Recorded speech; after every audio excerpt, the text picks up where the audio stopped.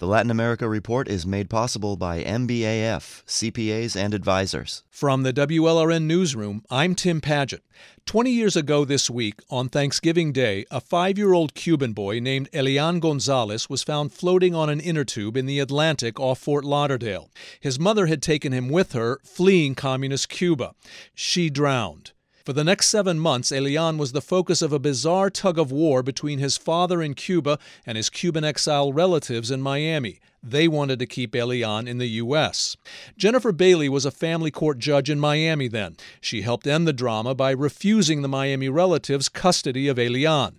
Bailey is still a Miami-Dade Circuit Court judge, and she has recounted that stressful episode in a collection of essays titled Tough Cases. Judges tell the stories of some of the hardest decisions they've ever made. Bailey spoke with me from Washington, D.C., where she was attending a judicial conference. When Elian Gonzalez was plucked out of the ocean, did you ever imagine it would involve you? I did not. My first reaction was, as a human and as a parent, as I think most people's reaction was. And so the better part of December was spent with all of us watching INS try and sort through this. And when you say INS, that was then the immigration agency known as the Immigration and Naturalization Service. Yes, which was part of the Department of Justice, which was then supervised by the United States Attorney General, who was also a Miamian, Janet Reno. INS goes to Cuba and determines that the child should be reunited with his father.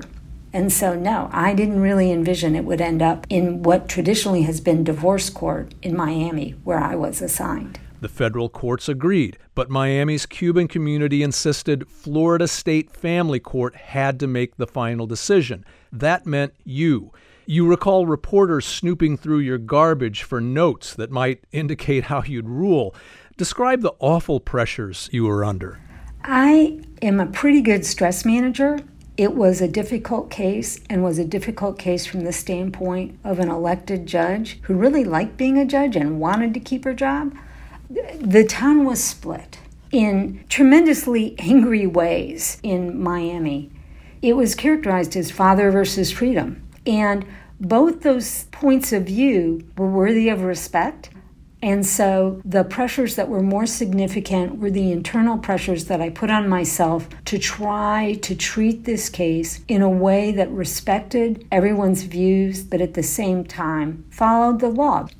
Because we in the United States recognize the freedom and the right of parents to parent their children. You write in your essay, the Miami family was asking me to conclude Elian's father was unfit, essentially because he was living in communist Cuba.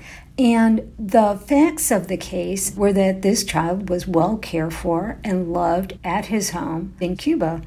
And so the law did not in any way, shape, or form favor the idea that the state court of Florida had the ability to simply ignore his father's rights. When you issued the ruling, and when federal agents then raided the Miami family's home and took Elian back to his father, did you worry for your own safety here? The court liaison police officers came to see me immediately after that ruling and said to me, "You have to leave the building."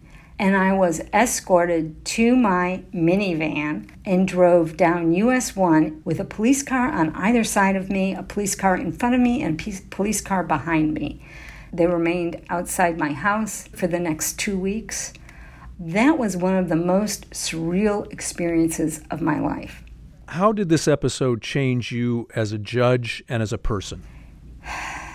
It broke my heart for my town.